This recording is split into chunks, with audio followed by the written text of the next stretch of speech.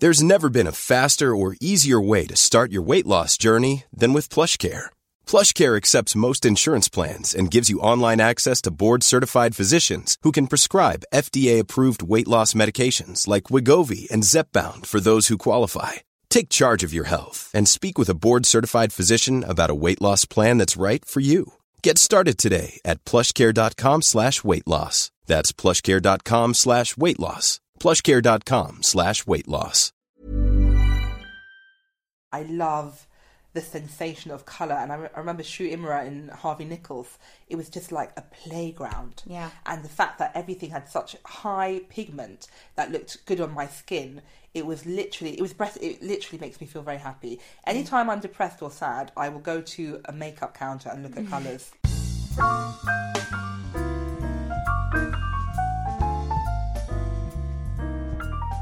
Hello and welcome back. This week's guest is the brilliant, multi-award-winning beauty journalist, blogger, director and producer Ate Jewel, who has worked in the industry for over 17 years for amazing titles like Vogue and Tatler and Sunday Times Style and The Telegraph and The Guardian Weekend magazine and Red and Get the Gloss, and I could go on and on. Ate's written for loads of different publications and she's a very, very gifted journalist. But as well as being very gifted, she is also really kind and compassionate and warm, as you'll no doubt come to find yourself as you listen to this episode.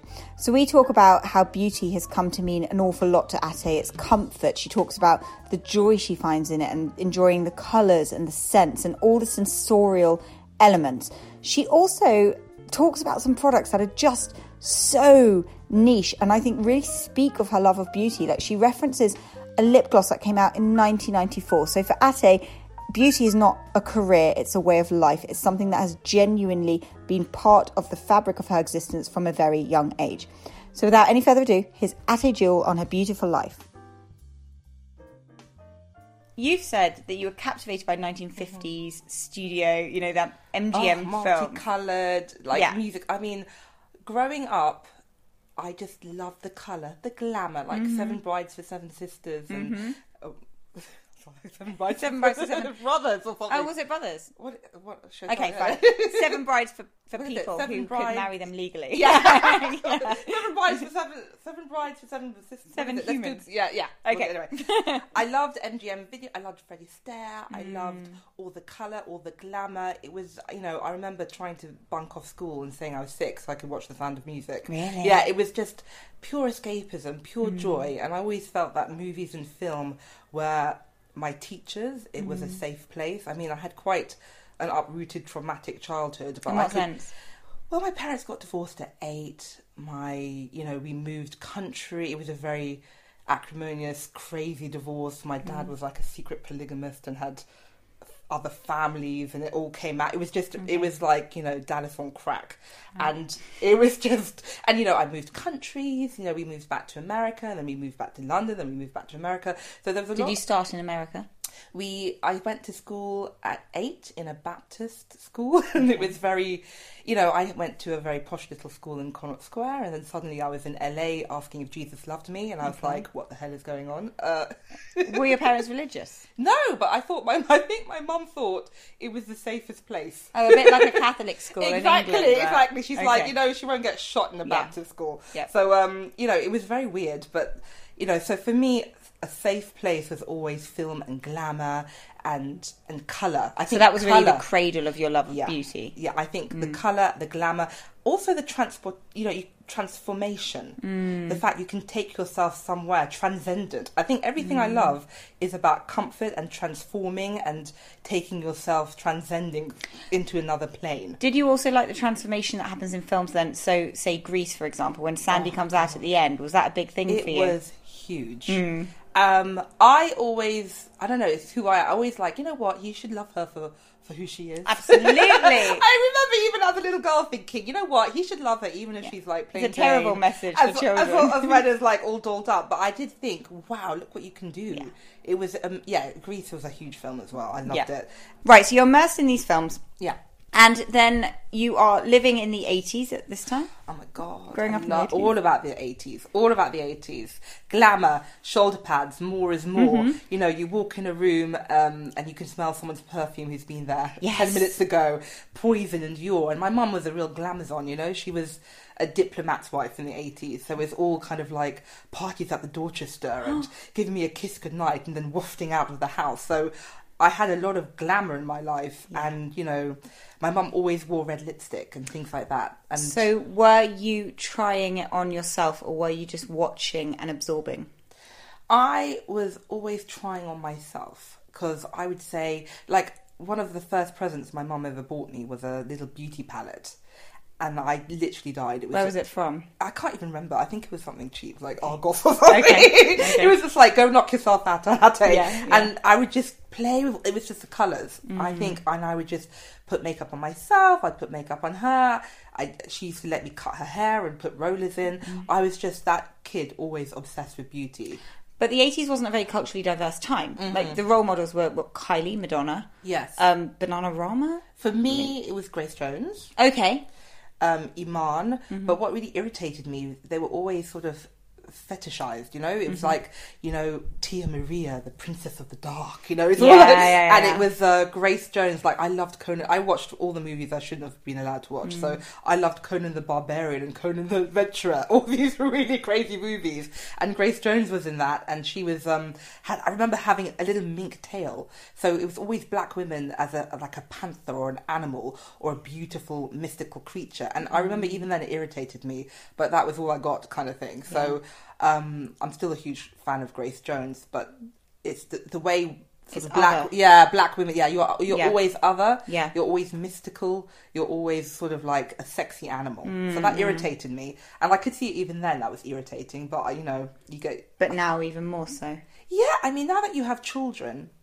So you have 2 children. I've got twin girls who are delicious. They're 6, Ola and Adana.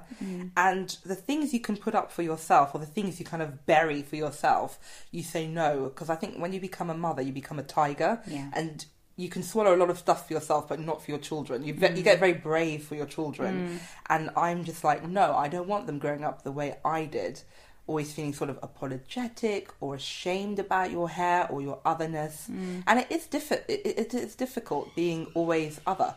You know, in my school I was a black girl. Even I went to lovely schools, but you're always like one in a million, or you know, you're always. And my daughters go to a brilliant school, completely diverse, people from all over the place, amazing, but they still cry about not having hair like Elsa. Yeah, they still see themselves as other, and it bothers them because it's hard to be different. Yeah, absolutely. And also as a child you really feel that more. Yeah. So were you very aware of that when you were young, or do you think you just buried it? Oh, I was very aware. I was like, why don't I have hair like my friends? Like, why? Were you asking these questions? Were you verbalising them? Yeah, I would. Yeah, my mum was freaking out, so she got me. My auntie who lived in America sent me a Barbie doll. I remember this one of the pivotal moments in my life. She's my mum with like an SOS across the Atlantic. Please help my child. And she sent me this black Barbie who looked like a prostitute. Okay. She had this big... Great. She had the big synthetic afro. Okay. She had like red lipstick, which no other Barbie had. And she kind of wore this kind of lace 70s disco inferno. I'm going to Studio 55 to blow some, 54. So not massively appropriate for a kid. No! And I was just like, and that just kind of sums it all. Yeah. That even on that level, the Barbie has to be the sexy kind of prostitute. I'm going to go blow 10 guys in a club. It can't be glamorous. It can't be like, or just even sweet. It can't be sweet. Yeah. It can't has to be something that is fierce. Yeah. Yeah. Exactly. Tell us about your first product. Okay, first product I would say is Lip Smacker. Okay. Lip gloss from the 80s. Okay. I don't know, because this is the thing. My auntie used to send it over to me, and every time we went to America to visit family, I'd buy it, and it smelled so synthetic, so like over perfumed, had little glitter bits in it. But it was just like a magic stick for me. Was it in one of those rollerball? Dispensers? They Right. And I just found it so magical because it smelled of vanilla. I felt like a grown-up, and I just felt, I've made it. I'm a grown woman. I may be 10, but I'm a grown goddamn woman. Yeah. And that synthetic smell is so 80s. I remember like everything smelled like plastic then. Yeah, and like all the grape rubbers. Everything was about sniffing and putting things up your nose. Multi-sensory. It was very strange. Yeah, just like smelly rubbers and Yeah. all these smells and things. But I used to... And I went to live in America when I was little. I was in Florida when I was 11. And I went to live with family, and my mum couldn't be there for various visa reasons. And so I was by myself. A lot of my childhood, I was alone. I felt very vulnerable. I felt very isolated. And I just remember whipping out the stick and smelling it and feeling comfort. So I realised a lot of things in my life is the search for comfort. And vanilla is very comforting. They even use it for addiction. Well, it smells like baking as well. Yeah. Which is another comfort thing. Yeah. Like for rehab, they always say smell vanilla. Do they? Yeah. For like addiction, vanilla is very comforting. It helps with like if you're trying to quit smoking or something. And I realised then I was probably self-medicating with this vanilla. At a very young age. Yeah, at a very young age with this vanilla. And any time I felt bad, I would just like whip it on and feel good. So that connection between feeling good and feeling safe and beauty was very early. Right. Yeah. And what was making you feel bad? Was it this sense of otherness, or were there other things going on? I mean, I know there was your parents' divorce, which was obviously stressful. My parents' divorce, it was like as if an alien abducted you and put you in a different planet. I was in this high school in Florida in the 80s, which... God bless Florida, but it was the back end of Beyond. It was redneck city, and my brother almost got beaten up for talking to a blonde cheerleader. And coming from London, we had never experienced that. Everyone was from everywhere. You wouldn't be threatened just speaking to someone. So there was a lot of racism there. A lot of racism, a lot of like people were very highly sexualized. I remember at 11 everyone's talking about blowjobs, and I was like, what? I was just like, I was such a little girl. I was such a little prim and proper girl. And I remember people would steal my stuff, and I was very bored. It was just weird. I just was like, what the hell am I doing? Where am I? And then my family situation at home was quite aggressive. I didn't feel I was wanted. God bless my aunt and uncle, but I was kind of dumped there with my brother. So it was just a lot of very traumatic stuff going on. So plenty you wanted to medicate from them, really. Yeah. And it was just, I was very isolated as a child. So hence the retreat into film, into beauty, into things which were beautiful. And what about writing? When did that come in? I remember writing my first book when I was 9. You wrote your first book when you were 9? It was so obnoxious. No wonder you're so awfully accomplished. I wrote my first book at 9. Yeah. What was it about? Do you remember? Do you want to know how creepy this is? I really do. It was about twins. I didn't know that there were loads of twins in the family. I just had a thing about writing about a set of twins, a boy and a girl twin who lived in a haunted house, and how they had seen apparitions. I don't know what the hell I was on. Sounds like a good horror film. I love horror. And Okay. I remember writing this at 9, which is probably not good. But and I remember drawing, I made it, and I drew the front cover, and I wrote my name on it, and I was always, I always loved stories and writing, but probably more stories than writing, I'm going to be honest. So you're taking yourself away into magical worlds. Yes. Out of your life. So tell me then about going to Bristol. So Bristol was amazing. Did you move back to the UK before that? Or? Yeah, we moved back to the UK around 12. Okay. And then I was here until A-levels, and then I got into... I mean, should I say the whole story? Yeah, by all means. So, I got into Oxford. Yeah. I completely... Can I swear? Completely... Of course. Swear completely away. fucked up my geography A-level. Okay. Thought my life was going to end, and I cried for a week because I was like, how... It was so bad. My geography A-level was so bad. They're like, I'm sorry, we would have taken you if it was, a little bit higher, but, Had you really had your sights set on Oxford? I didn't think I'd get into Oxford. I didn't want to go to Oxford, but I did it because my headmistress at the time said they didn't want my kind. I'll show you. Yes. Sorry, how did she say that to you? She said it just like that. She said... Did you cry? No, I was very lucky because I had such a tough upbringing. No one scared me. I'm quite fearless. It's like, if my parents can kind of rock my world, who the hell are you to talk to me? And I remember saying to her, oh, I'm thinking about applying here, there, whatever. And she's like, oh, they don't want your kind. And I said, what kind is that? The A student. Yeah.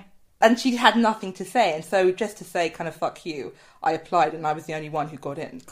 And then she avoided me in the halls. And when I saw her, I said, oh, hello. And she said, oh, who's a clever girl then? And I said, I am. And so the whole point was just Good to like, on you. it was a kind of like, oh no, I don't think so. So, but you know, when I got in, I was like, oh, actually, this is quite good. And so when I tanked my geography, it was devastating. And I just thought my whole life is over. Everything's horrific. I'm never like, how do I bounce back from this? And then I got into Bristol and then I walked in the lecture. And in the first lecture of Bristol, I met my husband, and I went, "Oh, okay." Did you know it straight away? Yeah, I'm really witchy. So Okay. I saw him, and I said, "If that," and it was a crowded hall. It was a crowded hall, about 200 people. He was 20 minutes late because he was like that. He's gangster, didn't care. He walked in, and he had a hat which said Africa on, and he's like this tall, blonde public school boy. And I thought wanker, and I thought, "Oh my god, if that wanker boy walks over to me, we're gonna get married." Did he walk over to you? Like a heat-seeking missile. Really? So weird. And so he walked over to me and he was like, hey, what's up?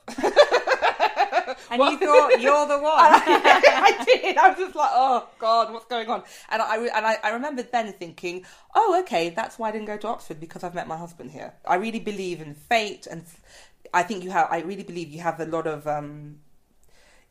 control over your decisions, but I do think some things are out of your hands. And I was like, oh, okay, that's why that happened.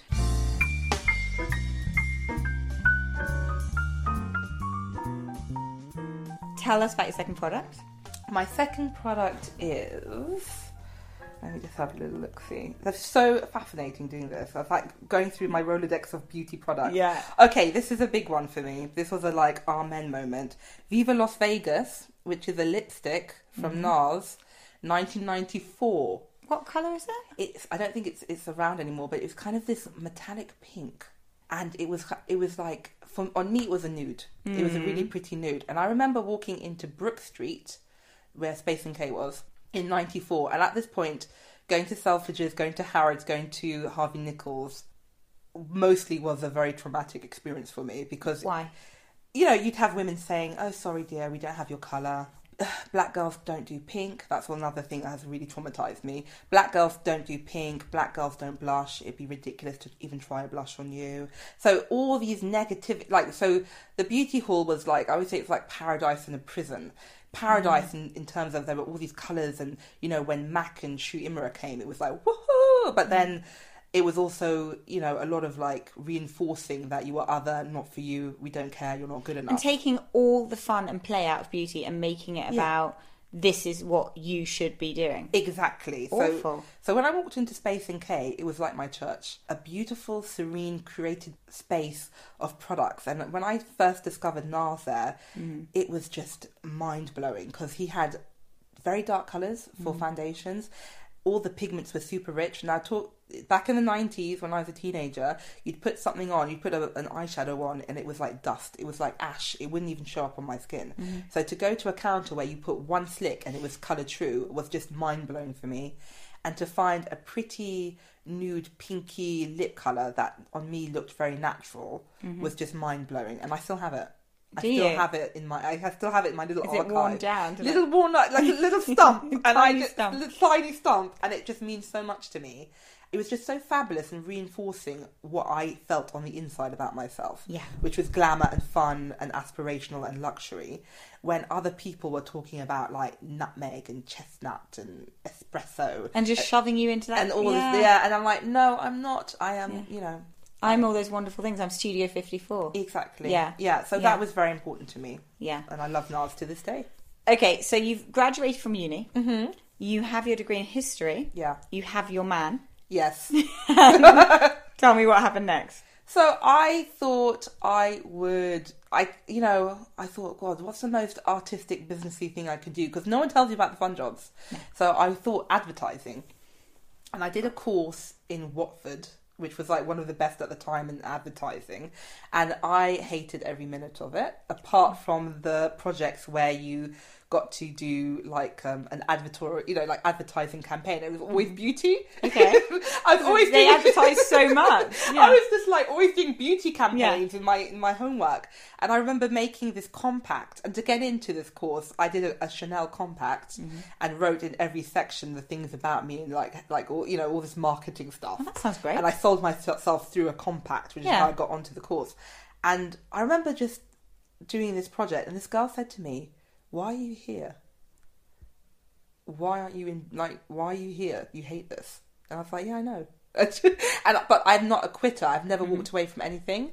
So even though I didn't like, and then I went and I got myself some work experience at Saatchi & Saatchi, and I really didn't like it. So when you're going in every day and you're hating it, what's motivating you? I'm not a quitter, but I was very lost, and I just suddenly thought, no, I'm not going to do this. I'm going to quit. And it was the first time in my life I ever quit, but it was actually a really powerful moment for me. I was very lost, and I said to my mum, "What am I going to do?" And my mum gave me the best advice in the world. She said, "Make your hobby your job, and you never feel like you're working." I was like, "Oh God, okay, I can knock out an essay, and I love beauty. Is that a job?" And my first ever job in the world was at InStyle. Was it now? Yes! Tell me how you got that job. So the first issue launched. Okay. And I was a big fan of American InStyle. I was always reading American magazines. And I called up Carmel Allen, who is amazing. And I sort of phone stalked her for 2 weeks. By that, you mean you called repeatedly? Yes. How many times? Just politely. Okay. Polite stalking. You were nudging. I was just like, hello. And I sort of said, "Oh, I live around the corner. Can I please come in with my CV? I can be there in 5 minutes." And she's like, "Okay, sure, come." And I didn't know at the time where it was, so I was just bluffing. And I just felt like I just jumped in a taxi and got there. Yeah. And then I remember speaking to a lovely lady called Elizabeth, who I'm still friends with. And we had a conversation about Chanel makeup. She's like, "Chanel makeup, discuss." And I was like, sweet Jesus, there is a place for me in the world. I'm sorted. And then I was working for Estée Lauder, the bureau, where you work as a consultant. Okay. They train you across all the brands, and I thought of myself as a Chinese angel of beauty. So if there's a beauty emergency, I'd rush to Harrods or Go Selfridges. there, lipstick wielding. I'm ready. Yeah. And I'd be on counter, and that's the part I really loved. I loved talking to women and hearing all their stories, and because it was like being a bartender. It's like women really reveal themselves and talk. Beauty is so important. And I was working at the bureau, and then I went to bed completely depressed because I was like, there is a place for me. There is a place where I can talk about Chanel makeup, I can be creative and artistic, and this is acceptable. And this is, not only is acceptable, you will excel. And I was really depressed, and I completely did a bunk, and I didn't go to work the next day because I was like, no. And I thought, I was just so depressed that I wasn't part of this world. And then they called me. Okay. The day I did a bunk, they called me saying, "Could you come in? Someone's sick." And I was like, "Yeah." And then I came in the next day, and then the next day, and Carmel was like, "Oh, just stay forever, Ate." And that's how I got my first job in beauty. And then I was amazing. What year was that? 2001. So at that point, did you feel like the colour of your skin had any impact in working in the beauty industry or in journalism?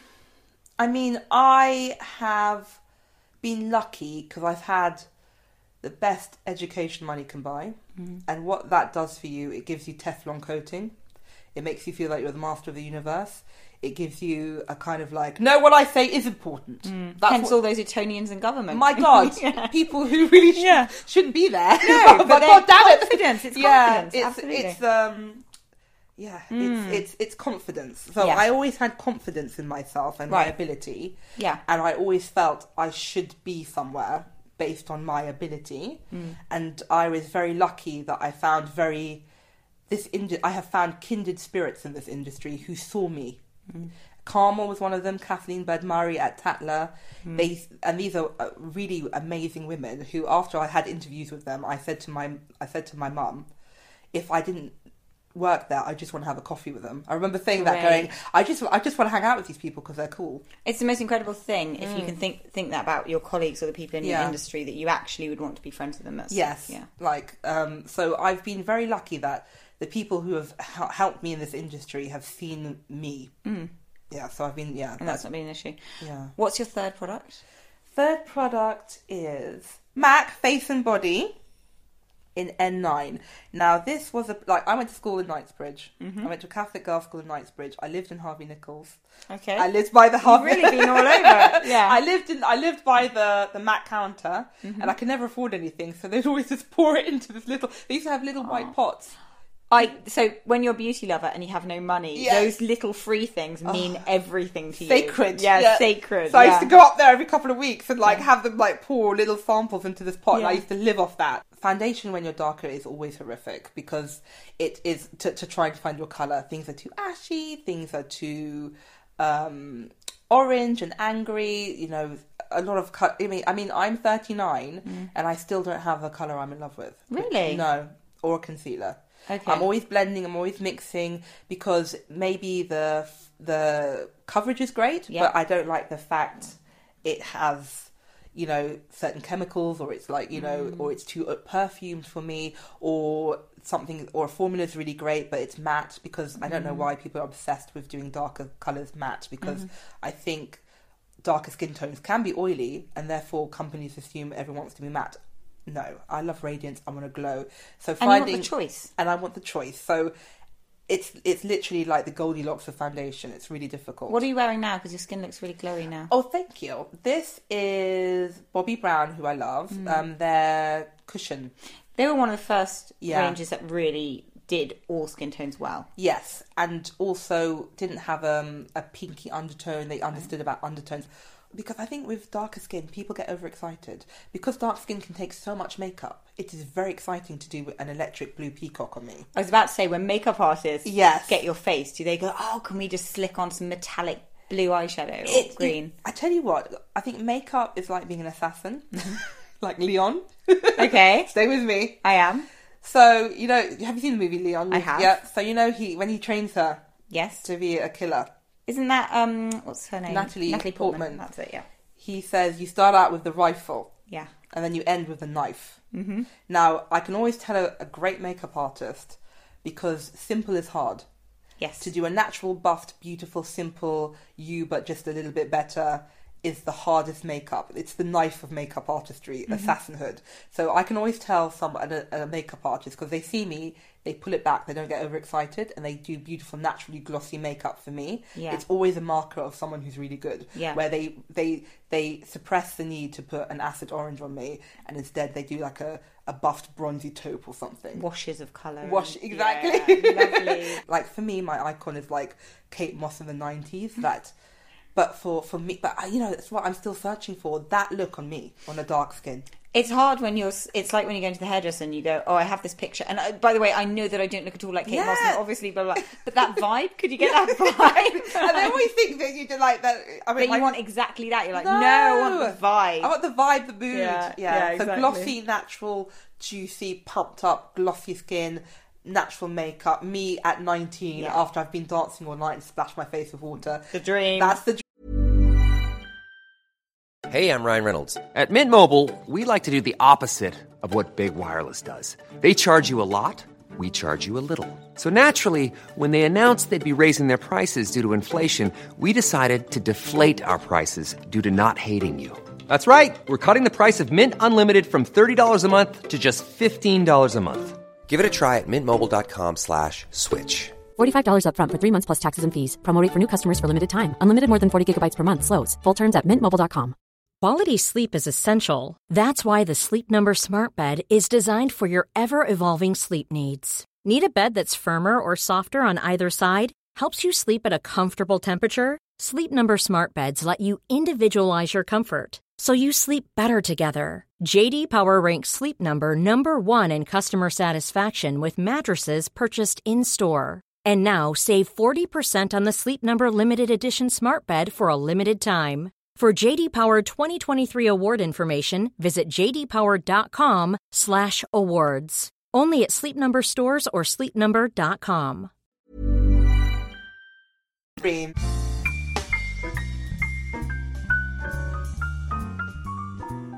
The titles you've written for, when I was looking at them, I was like,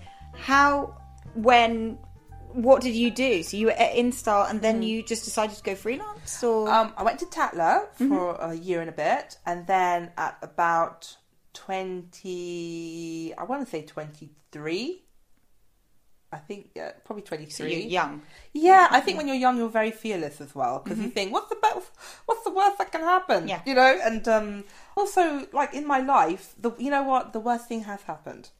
So it can't really get any worse than what I've been through age 8. Yeah. So, like, who cares? Plus, you're so ridiculously positive. Oh, That's just you. So, yeah. so I was like, well, what's the worst can happen? So I went freelance, 23, I think I was 24. First month, I got, like, a Sunday Times Style, a Daily Mail. Were you pitching? Yeah. And how did you find that process? Was that scary or difficult? Or Not at all. I'm half Nigerian. I think it's like the law Fact. to not be scared. You knock down those doors. To knock down the doors and to be, I don't want to say aggressive, but like, I want what I want. Mm-hmm. I'm not scared. I tell you what, I'm not scared of rejection. That's interesting.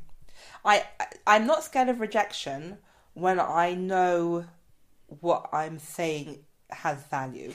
Does that make sense? Yes, but it also makes sense that if you're not scared of rejection, you're much less likely to be rejected because you're not coming from a place of fear, you're coming from a place of passion. It's a very different thing to feel like I've got something I want to do and to approach someone. It resonates in a way that's different to being meek and scared and nervous. It's a very different thing. I'm more afraid of failure. Okay. Overall or in... Yeah, I'm more afraid of failure than I am of rejection. Does that make sense? It's weird. So that spurs you on. Yeah. Like a burning desire not to fail.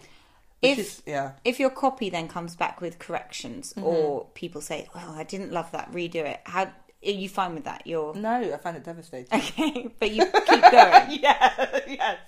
Like devastating. I'd be really upset about it, but then I'm also a people pleaser, so that kind of helps as well. So like,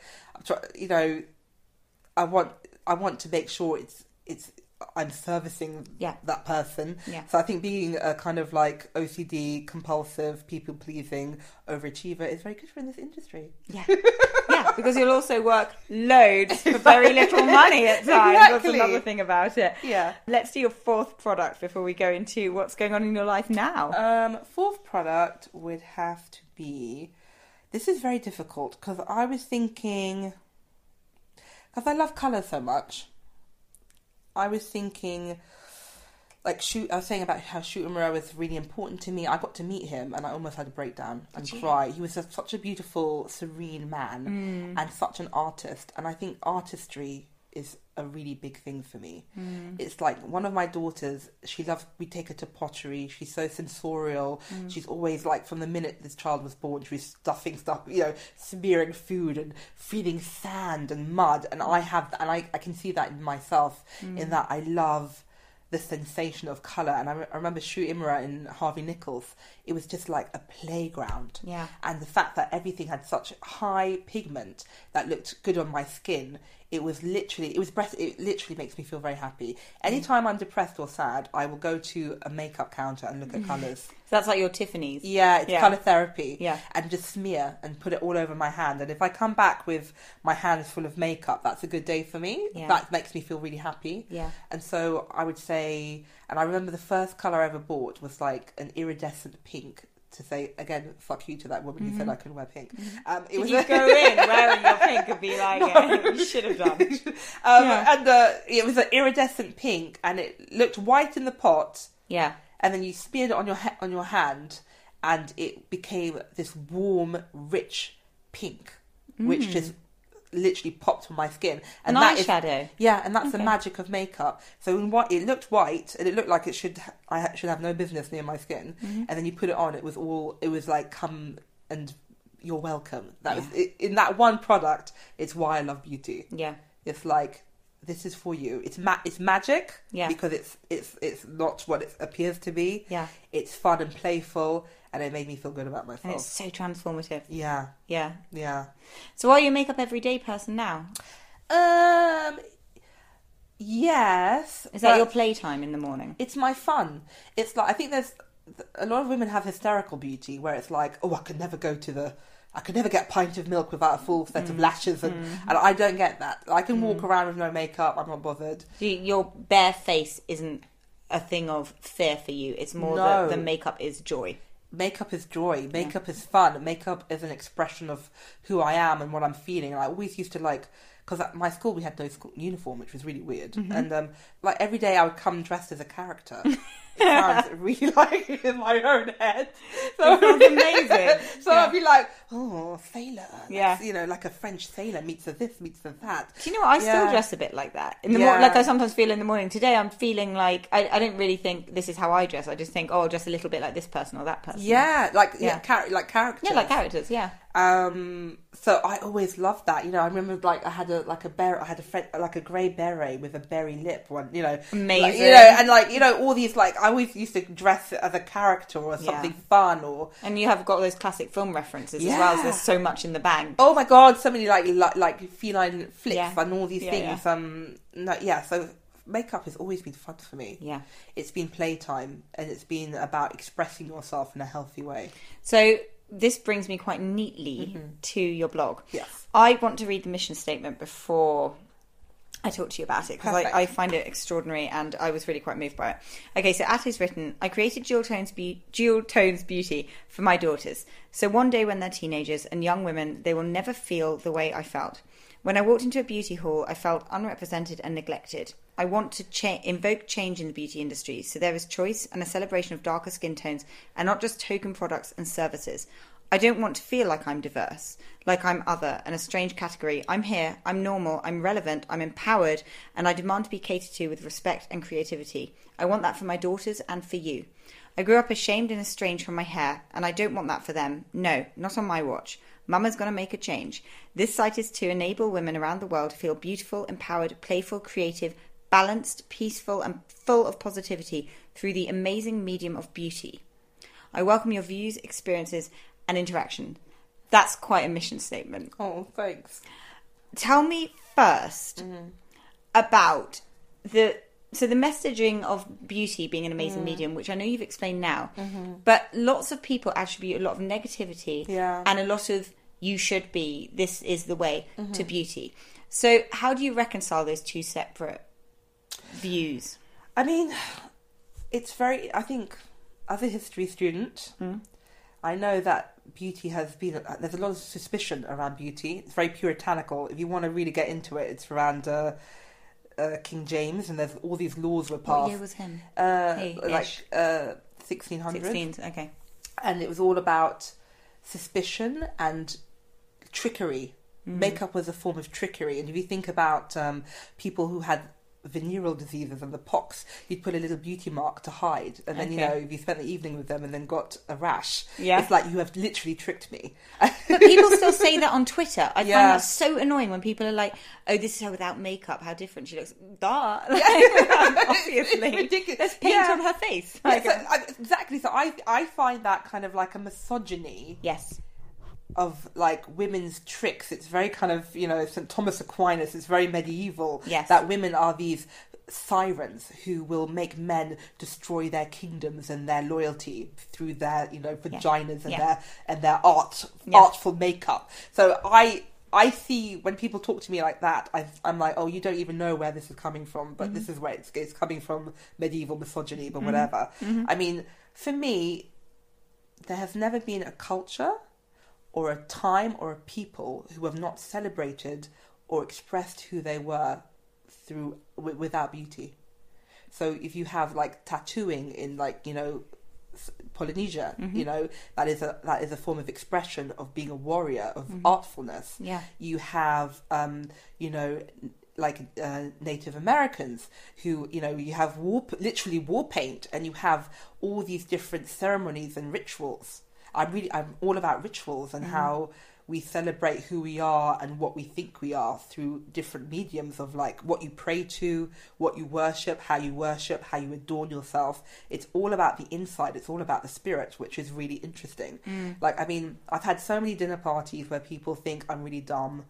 Why? It's because they think you're stupid if you do beauty. It's like you've messed up on something. Yeah. It's like, oh, you could have been that, but you had to do this. And I'm like, no, I choose it with a whole heart. And I always say to people, you know, when you go to, when people in the Second World War were taken to a death camp, or any time in any part of history where you were taken to a concentration camp or a death camp, what are the first two things they do to you? What are they? They shave your head and they take your clothes. Because that is the first step to dehumanize you. It is very easy to kill you when I can take these things away from you and dehumanize you, because it is a huge thing of what makes you a person. And I don't see how there is anything more powerful than that. No, and the sense of self. The sense of self. You go to the army, they change your clothes, they shave your head because they want to break you down and build you up in an image that they need. It is fundamental. And I mean, I was talking to a doctor at a party once, and I said, you know, what you do is amazing to be a doctor, but you could patch someone up all day long, but if they want to die and kill themselves, it's kind of pointless. Do you know what I mean? It's like, do you know what I mean? Yeah. And that's my territory, which is spirit, self-esteem, how you see yourself, how you express yourself, and how, one isn't without the other. Yeah, and also it can still be a balm for... So, sorry, I'm just thinking, because when my aunt died when I was about 10 or 11, one of the things that I did as a child who was really ill-equipped to cope with grief was to spend a long time... Do you remember spectacular nail polishes? Yeah. Many colours. Yes. I used to have maybe 50 in all colours. And I spent a long time deciding whether I should wear sparkly black, which I think was called Onyx Sparkle, or just plain black to the funeral. Yeah. This was my coping mechanism, but it Big was time. hugely important to me. Yeah. And I still remember that moment as being something... It was something real to cling to that also gave me a sense of self. This was my way of going to an event. It's so important. Yeah. And you're channeling so much through it. It's so important the way you see yourself, the way you express yourself, and it can be... And people express themselves, even though people who are not interested in beauty or fashion, every day they're making choices which say they are. Do you find also, though, that people will sometimes go, oh, yeah, I'm not really into the beauty industry. But then they will then also go, but could you just tell me what the best anti-wrinkle eye cream is? Yes. Yeah, or I have a lot, it's all rubbish, isn't it? Yeah. It's all rubbish. It's all, like, beauty creams, it's all lies and rubbish. And I'm like, well, that's a little bit like me saying... Like a foodie, this lady who was a huge foodie, she said, oh, the beauty industry, it's all rubbish and lies, and all these expensive creams, it's all rubbish. And I said, that's a little bit like me saying food is rubbish. Like, I'm a big foodie. It's like saying there's no difference between a turkey escalope you have in Milan and a turkey Twizzler. Yeah. It's all, like calories in, calories out. Yeah, it's all turkey. Yeah. It's like, no, one's like organic, hand grown with butter and natural ingredients, the other's chemical, whatever. I'm like, there's a huge spectrum. Of course, there's like a lot of snake oil in this industry, like there is in every industry, and of course, there's a lot of artisan, beautiful, spiritual products too. And to lump everything in the same category is just stupid.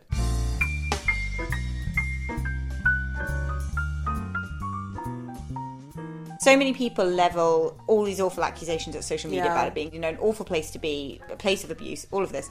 And yet, again, you're overwhelmingly positive on social media. And it seems that you get a lot of positivity back. Yeah. So is that just your approach? I mean, I believe in karma. You get what you receive what you give. I mean, I've been trolled, and I think I've been trolled on them. Like, I did an article for the Daily Mail years ago about fertility envy, because I lost a lot of friends when I was pregnant. Something people never talk about, because I think fertility is such another huge issue. Yeah. And I wrote this whole article saying I lost a lot of friends. A lot of people were saying, it's not fair, you're having twins, I'm doing IVF, and all this. It was horrible, and I lost about two. Strange response. Very strange. And there was a huge outpouring, because it was I think I pricked something that people hadn't spoken about, and I had loads and loads of comments. And one of the comments was, oh, she looks like an American footballer playing dress up, which to this day I find horrifically funny. Sorry, I'm astounded that people talk to people like that. No, it's so funny. You know what? If you say it to my face, I will accept it. I'm quite hard like that. That doesn't bother me. Okay. I found it. Did you reply? I didn't, because I was a bit scaredy cat at the time. Yeah. It was about 5 years ago, and I didn't. It was the beginning of social media. Yeah. I wish I had now, but my husband says you're very Nigerian. You have a very good sense of like. If it's funny, you can say anything. You can be offensive as long as it's funny. That's my standard, my golden rule. I think that's also actually. My parents are foreign, so I don't really have this. But I see a lot of in British families when they're like, "Oh, come over here," you fool, or you know, they're very rude to each other's. Yes. About looks and things, or like you skinny twit and things like that. And I find that hilarious, but only if it's said with love. Yeah. And I think that's the difference. That's the difference. For me. I mean, my Teflon coping, that doesn't bother me. But in terms of social media, I find it to be like everything, heaven and hell, the heaven side of social media is an incredibly sharing place. Yes. When people are generous with who they are and with their spirit, and that's a really very inspirational thing for me. Also, when I started to transition with my hair, which means I went from straight, relaxed hair to natural hair. Okay. And that's where you are now? Exactly, which was only about 2 years ago. Okay. So, like, up until 37, I had weaves, like braids. I had straightened my hair. And I never had my own natural hair out. Okay. It was something to be ashamed of.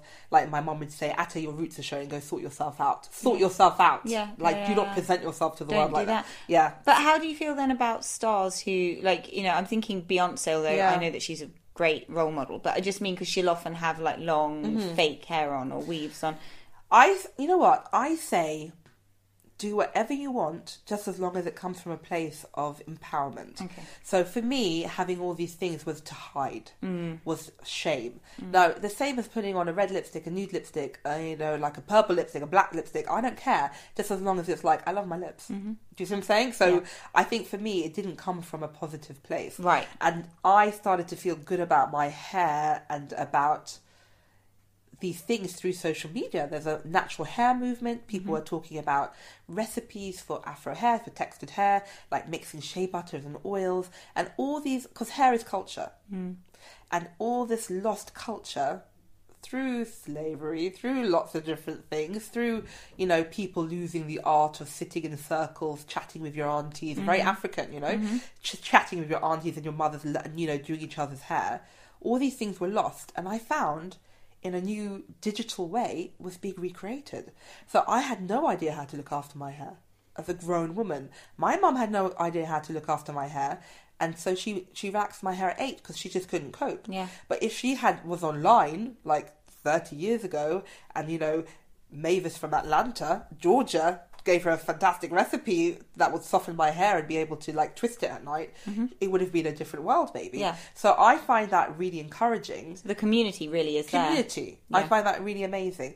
Yes, I mean, there's a lot of narcissism. There's a lot of this, taking 1,000 pictures of yourself every day is probably not the healthiest thing. But it's a huge minefield in beauty. So I posted a selfie today, but I find it's a minefield because on the one hand, your face with things on it is part of the conversation, and yet taking pictures of yourself does feel slightly narcissistic. And then at the same time, why should I not put a picture of my face? It's a very confusing, blurred line. I mean, for me, I was trying to find a picture of myself as a teenager, and I found 2.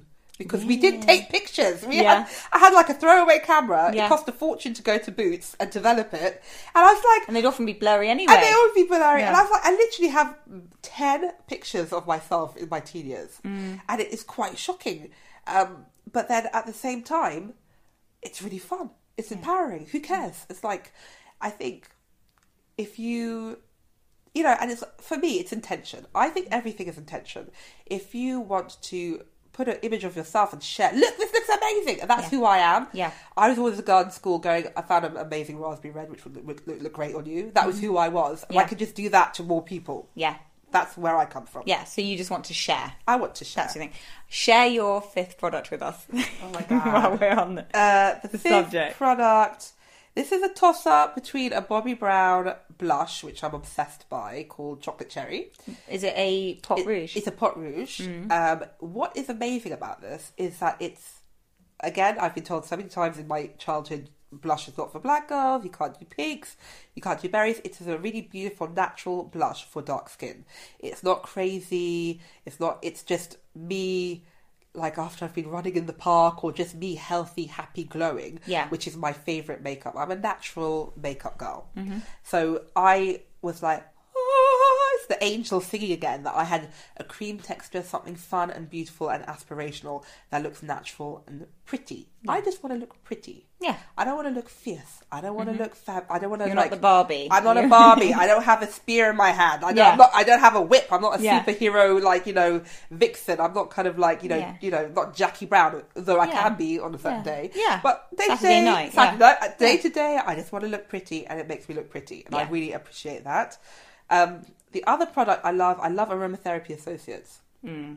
I am a very sensorial, like smell, I have a really crazy sense of smell. Do you? Like crazy, like a bloodhound. My husband's Okay. like, I can never cheat. You know where, when, and what fragrance she was wearing. Okay. I was Yeah. like, who's that tramp with the Chanel Allure? Who did you kiss the other day? Yeah. Limited edition. Yeah. I've got a really crazy keen sense of smell. So candles are really important to me. Mm-hmm. Essential oils are really important to me. And also, I'm always looking for mood shifting. Because I think I'm quite moody, if I'm going to be honest. I can be quite... I think I'm quite a naturally... I think a lot. I'm very introspective. I would say I'm a sociable loner. So I really love people, but I really like being by myself. So you have an artistic temperament then? Probably, yeah. Like a classically artistic temperament? Yeah, and I can be very low. I can be very depressed. I can be very angry. I'm very moody. I think people don't really know that about me because you're very friendly and bubbly and yeah, I mean, I like people, but then in my private time, I can be incredibly moody. Ask my husband. And so for me, mood shifting products really I love. So like they have the relax, the deep relax, these things which literally that's like alchemy. I mean, it just does amazing things. Probably the Valium or something. Yeah. Not like, I Yeah. don't do drugs, but like if you want to pop prescription pills, it's like that. It's incredible. It will knock you out. It makes your whole house smell amazing. So I think essential oils, good quality essential oils. Yes. Think from like Esbar, Aromatherapy Associates, things where I can be relaxed in a bath and just to breathe and to be by myself. That is really important. You know what? It's creating a semi-spiritual sacred space. Yes. Which is the dream. Which is the dream. And I think that is a product which really helps you do that. So it's a toss-up between blush, which is an everyday joy, Yeah. and this bath, which is a sacred, semi-religious space for me. Yeah. Yeah. Somewhere you go to Yes. be. So I'm going to hopefully this will be a positive note to finish on. Do you feel like there have been positive changes made in the industry under your watch in the time that you've been in the beauty industry? Huge. I mean, things are so different. I mean, I was telling this, I was chatting to an influencer who's like, I think she was barely 21, and we were talking about foundations, and she's like, I told her, when I was your age, sometimes brands only had 4 colours. Yeah. And she looked at me like I was insane. Yeah. She's like, nah, she didn't believe it. I'm like, you would go to a counter and sometimes they would have 4 to 6 shades. Yeah. And I'm talking major beauty companies. Yeah. And now it's the rush to do 30, you know, there's so many people who do so many great colours. Not only that, in the advertising, you know, the darker skinned girl is not the sort of one in the background being the backup cheerleader to the main girl in the advertorial. It feels very equal. There's women with curly hair. There's like my daughter's a mixed heritage. My husband's blonde, blue eyes. And so there's girls who represent them. So that is hugely positive. But on the other hand, I still think there aren't colours. There's a lot of tokenism, I think, you know. Sometimes you go, when the colours go darker, you see there's Beyonce and there's Grace Jones. Yeah. And there's kind of nothing, it's like, tick, tick, we've done it! Yeah. And, you know, like I had a PR once come up to me and she said to me, oh, Ade, we're so excited, we've got 3 more colours for darker skin tones. And it's this thing of you should be grateful. Yeah. It's that gratitude. Aren't you excited? We've got 3 new colours for dark skin. And she said, how do you feel about it? And I said, if you had 3 colours to choose from, how would you feel about it? And she went, oh, shit. Yeah. Great. And when you start thinking about it in how you would feel, it starts to get crazy. Yeah. So, like, you've got the whole, you and all your friends and family, every girl you know, have 3 colours to choose from. Do you think that's cool? Yeah. It's insane. Yeah, it's absolutely insane. And be grateful for that, because that's new. I mean, it is mind-boggling, isn't it? And the idea that was worse. And it was worse. People were actively hostile. Yeah. I mean, when I was on counter, I had loads of women come to me because I looked very natural, and they were like, oh, that must be for me. There's a huge suspicion when you have darker skin tones because you're just so used to not being catered to properly, not being spoken to services properly, to being patronised, the electric blue factor. And so it's I always say women with darker skin tones have always been their own makeup artists because you've had to be. You've had to be more educated than the girl on the counter because they just don't have a clue. They're aggressive. It's a different world today with social media. You can educate yourself in a way that you couldn't before. like when I began my career, people would come to the counter clutching an article I wrote, going, "Oh, I want this article," which used to fill me like I was so proud of that. But then now, you know, women go to the counter just to seal their decision on a product, and they often have more knowledge than the person selling it to them. Absolutely. And I think I like that. It's democratic. Yeah. I like that kind of equality. All the gatekeepers have come crushing down through technology. Yeah. My daughters will never have someone say, "You can't do that, you can't do this, pink isn't for black girls, you can't do a blush, you can't do this." They are so empowered with information, with everything in a way I didn't have access to until I got in the beauty industry. I think that's fantastic. Yeah, and it's also credit to you, because you're right at the helm, telling people it's not good enough, and B, looking after your daughters, making sure they're empowered. Yeah, well, thank you, and I think it's very important. I mean, it's a daily battle. I was just saying on the way here, one of my daughters was crying because she's like, people will look at me and laugh if I have my hair down. So she's 6 years old, and she already has this image of being laughed at and other, and she said, "Oh, mummy, I hate my hair down, it looks like a bird's nest." And I'm like, where are you getting this language from? A bird's nest. No one has ever spoken to you like this. And it was someone, you know, some little kid somewhere had said it to her. So you are just, your whole life you have to battle against the noise that society is telling you to try and find.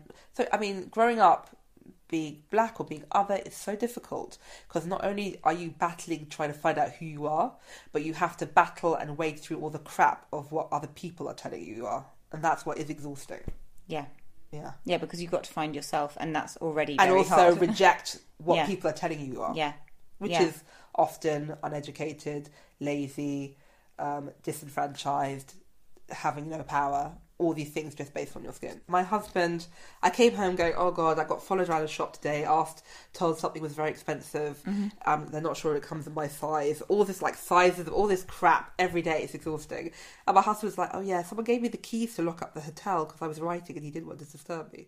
It's so awful, isn't it? I was like, "God bless you." So Daniel, my husband, literally got handed key because he was writing late at night, and he was working on his script, and they could see that. And he's this posh 6'2", blonde, very raw guy, and they gave him the keys to a hotel. So just put it through the box. Yeah, but it's also that thing of, if you look a certain way and you act a certain way, like say Catch Me If You Can, you can just get away with walking into anywhere doing. People just sort of go, fine. Yeah, it's hideous. I mean, it's like, God bless him. That's his experience. He's like, I don't know any other way. People are just always nice to him. Yeah. People, it's like being a really beautiful supermodel. Yeah. They don't know, like, people... You've had no idea of what it's like to be, like, overweight, spotty, whatever. No, it's just like, people are always nice to me. And, like with my daughter, she's super cute. And, like, all these boys just give her presents. She gets given gifts. And I said, get used to it, Ola. Get used to it. But on the flip side, I do think it's character building. Like, I know that you don't want to have your character built every bloody day. But I do think that... if everything goes well, you need to know how to deal with the rough. Yeah, you need to know how to deal with when things go wrong, and I think that is I think that's your job as a parent as well. But you're absolutely right, and also you don't have to be clever or funny or nice or whatever when you have everything that people aspire to have. Yeah, so it can be a real. I mean, I know a lot of girls who are models and who grew up just literally having free taxi rides, free gifts. Like people love to worship, and people worship beauty and beautiful things. And so literally they just grew up being worshipped. And then the minute their looks went, they were like, what the hell happened? It's also a kind of beauty though, because there are beauty absolutely lost if it's the beauty that is someone who has a sort of character and a grace and things that continue the through Lauren later life. Bacall school of beauty. Charlotte Rampling, all those people. But if you're someone for whom beauty is being young and having no wrinkles and stuff, you will inevitably fall from that throne, and it will be horrible. It will be horrific because you haven't got all the other stuff to fall back on. You haven't got the sense of humour. You haven't got the banter. You haven't got the things which comes from being humiliated during your teens.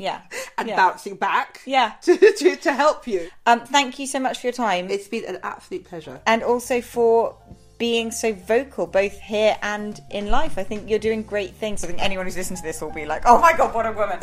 So I'll include all of Ate's social handles. Oh, thank you so much for having me. Thank you. Thanks, bye. So that was the wonderful Ate Jewel, and I hope you enjoyed that episode as much as I enjoyed recording it. I could happily spend hours in Ate's company. She is just completely fascinating and full of joy. I just adore her.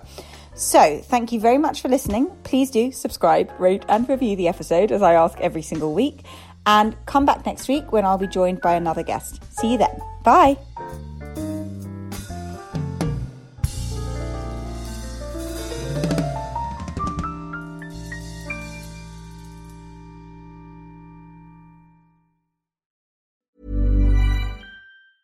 Normally, being a little extra can be a bit much. But when it comes to healthcare, it pays to be extra. And United Healthcare makes it easy with Health Protector Guard fixed indemnity insurance plans. Underwritten by Golden Rule Insurance Company, they supplement your primary plan, helping you manage out-of-pocket costs without the usual requirements and restrictions like deductibles and enrollment periods. So when it comes to covering your medical bills, you can feel good about being a little extra. Visit UH1.com to find the Health Protector Guard plan for you.